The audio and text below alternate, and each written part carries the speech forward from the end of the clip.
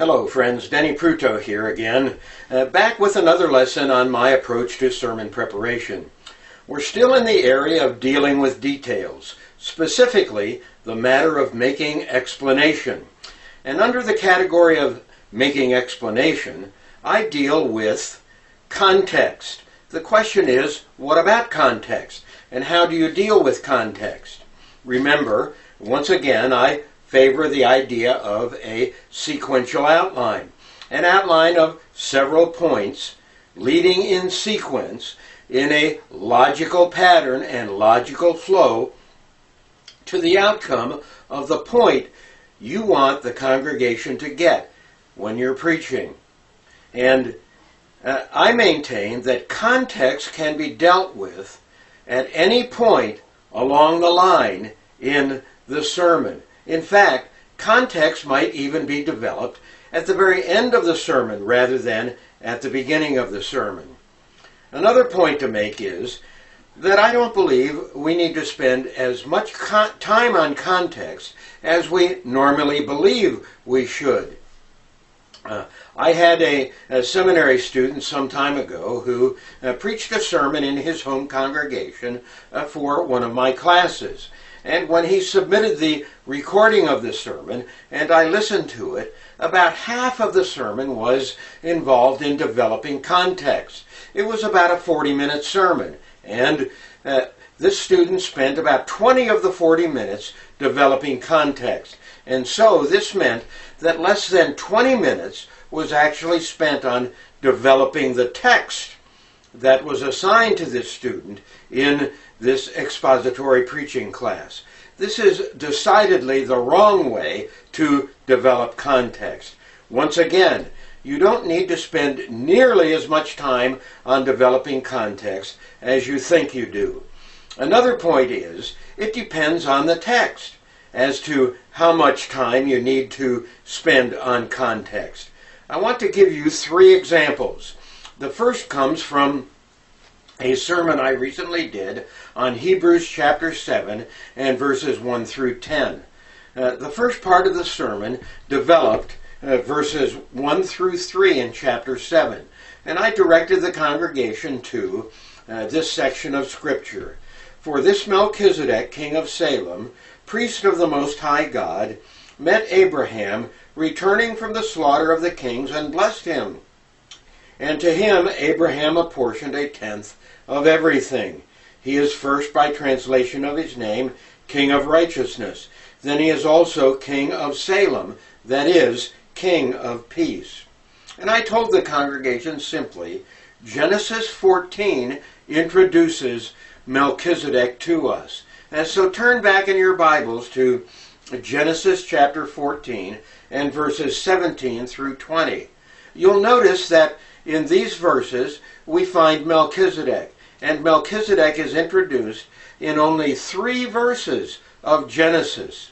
There are 14 chapters that discuss Abraham, but only 3 verses that speak to us about Melchizedek. I'm going to read 4 verses, 17, 18, 19, and 20. After his return from the defeat of Kedar Laomer and the kings who were with him, the king of Sodom went out to meet him in the valley of Shaveh, that is, the king's valley. And Melchizedek, king of Salem, brought out bread and wine. He was priest of the Most High God, and he blessed him and said, Blessed be Abram by God Most High, possessor of heaven and earth, and blessed be God Most High, who has delivered your enemies into your hand. This is part of the background for Hebrews chapter 7, verses 1 through 3. Lot had decided to go down into Sodom. This was a lush valley at the time, and Lot determined to take this as his portion and inheritance. But the king of Sodom rebelled against King Kedar Laomer and the kings associated with this pagan king. And so Kedar Laomer and the associated kings came against Sodom and devastated Sodom and took captive many individuals, many women, many men, and among them Lot. When Abraham heard of this, Abraham mounted about 300 men in his forces and went out to rescue his nephew Lot. And he defeated Chedorlaomer and the associated kings. When Abraham came back from this battle, this is when Abraham came out and met him. That's the context. I spent very little time going over this context, but I think that's all that's needed in setting the context for the text in Hebrews chapter 7 and verses 1 through 10. We don't need to spend nearly as much time on context as we think we do. And it depends upon the text. Another text is Mark chapter 8 and verses 22 and following. This is a very unique miracle that was performed by our Lord Jesus Christ. Listen to Mark chapter 8 verses 22 and following. And they came to Bethsaida, and some people brought to him a blind man, and begged him to touch him. And he took the blind man by the hand, and led him out of the village. And when he had spit in his eyes, and laid his hands on him, he asked him, "Do you see anything?" And he looked up and said, "I see people, but they look like trees walking." Then Jesus laid his hands on his eyes again, and he opened his eyes, and his sight was restored, and he saw everything clearly. And he sent him to his home, saying, "Do not even enter the village." This is a very unique miracle performed by our Lord Jesus. It is a two-stage miracle. When we ask the context message, we ask, what is the significance of this passage? In other words, why does this passage appear in the flow of the narrative where it does? And in order to determine the answer to this question, we need to look at the context before the passage and after the passage. Context, in this case, plays a much more significant role in understanding the passage. Let's turn back to the earlier pieces of chapter 8. And as we do so, let's remember that this miracle occurs approximately in the center of the Gospel of Mark. The Gospel of Mark contains 16 chapters. We're now in chapter 8. And this miracle tells us something then about the book as a whole. Going back to the beginning of Mark chapter 8, we note that here we have the feeding of the 4,000. And then in chapter 8, verse 11, it says, "The Pharisees came and began to argue with him, seeking from him a sign from heaven to test him." Jesus had just performed a great sign. And he sighed deeply in his spirit, of course, with some emotion. Jesus responded to the Pharisees, "Why does this generation seek for a sign? Truly I say to you, no sign will be given this generation." And he left them, got into a boat again, and went to the other side. They sought a sign after the great sign of feeding the 4,000. Verse 14, "Now they had forgotten to bring bread. The disciples and Jesus are in a boat on the Sea of Galilee, and they had only one loaf with them in the boat. And he cautioned them, saying, 'Watch out, beware of the leaven of the Pharisees and the leaven of Herod.' And they began discussing with one another the fact that they had no bread." Think about this now. Jesus had just fed the 4,000. The Pharisees wanted to seek a sign from Jesus to test him. They got into a boat and were on the Sea of Galilee, and the disciples were concerned that they had only one loaf of bread.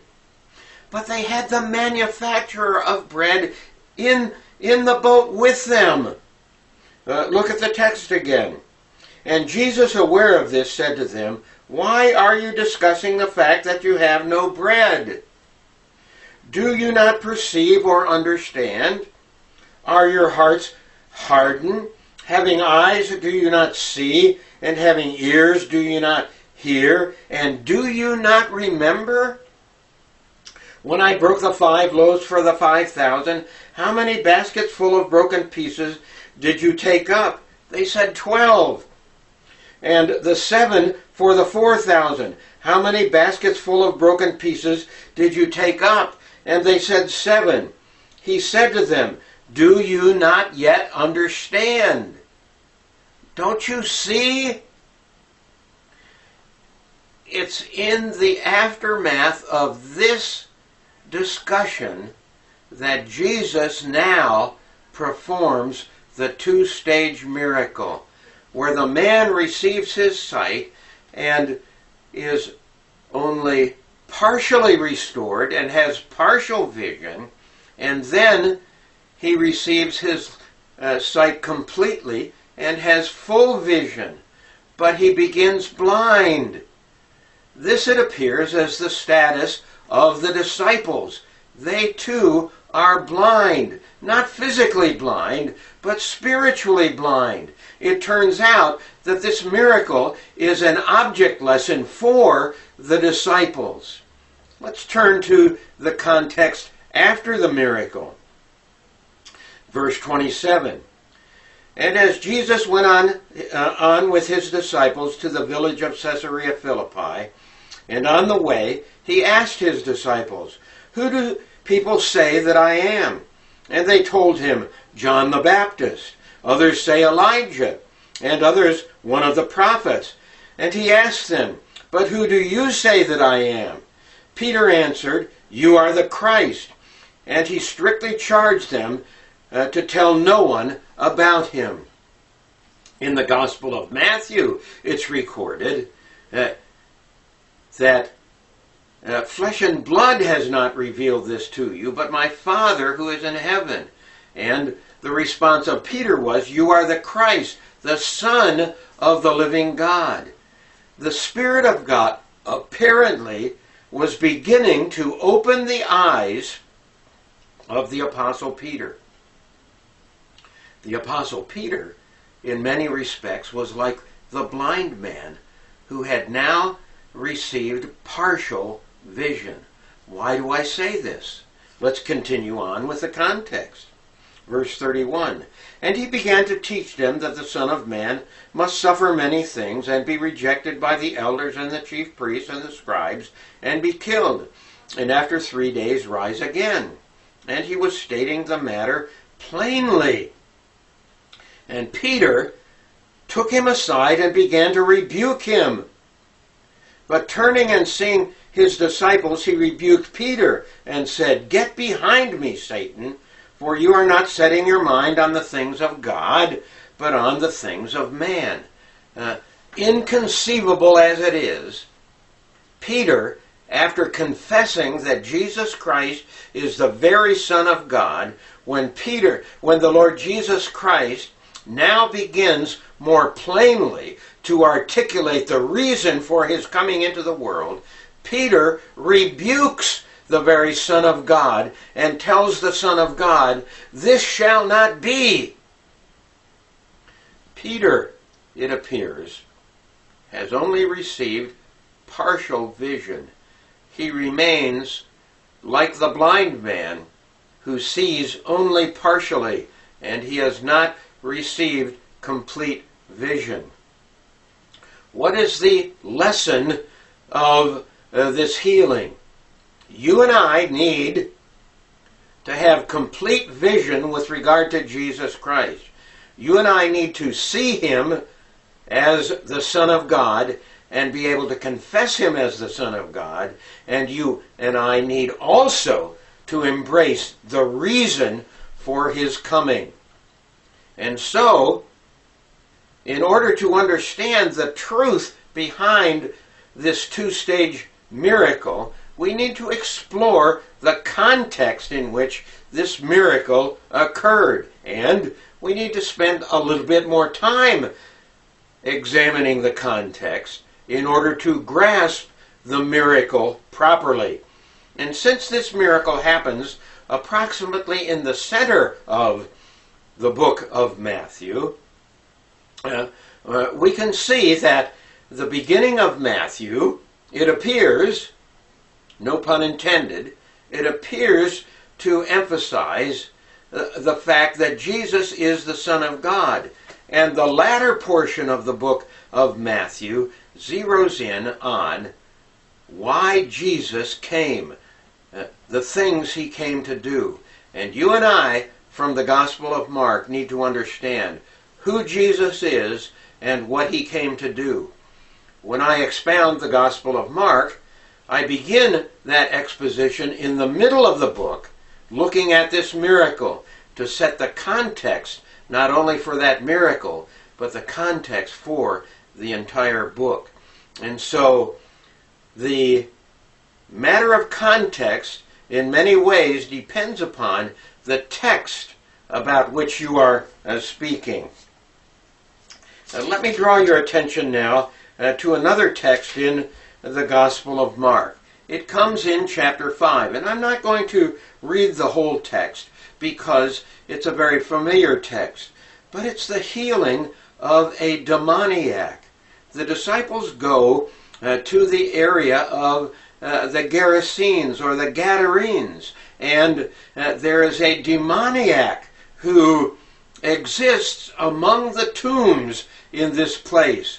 And he had once been shackled with chains, but he broke the chains in his great strength, and he gnashed and on himself and bruised himself and struck himself with rocks, etc. But when he saw the Lord Jesus landing on the beach, he ran down on the beach and fell before the Lord Jesus, and Jesus delivered him from the demons. And the demons, which were legion, went into the swine that were in the area, and the swine rushed into the sea and were drowned. As a result, the people who were there went into the local villages, and the villagers came out to see Jesus. And when they came out to see Jesus, they found the demoniac sitting with Jesus,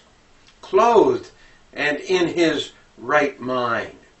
Now, this is a tremendous story, and it takes some time to go through the story and to tell the story. But how do I set the context for this story?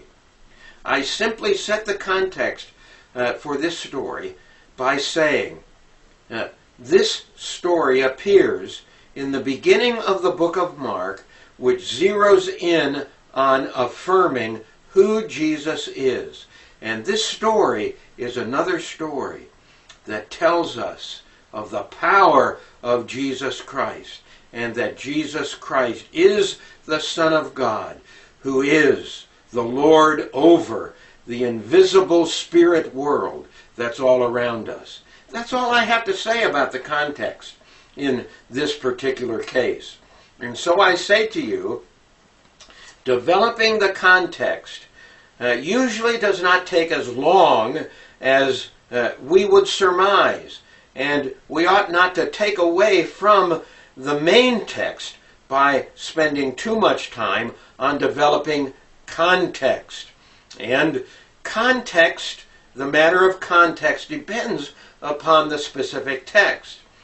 One text may require a little bit more context, but another text requires very little context. Remember these things, and remember that setting context is part of the process of explanation in the whole matter of delivering a sermon.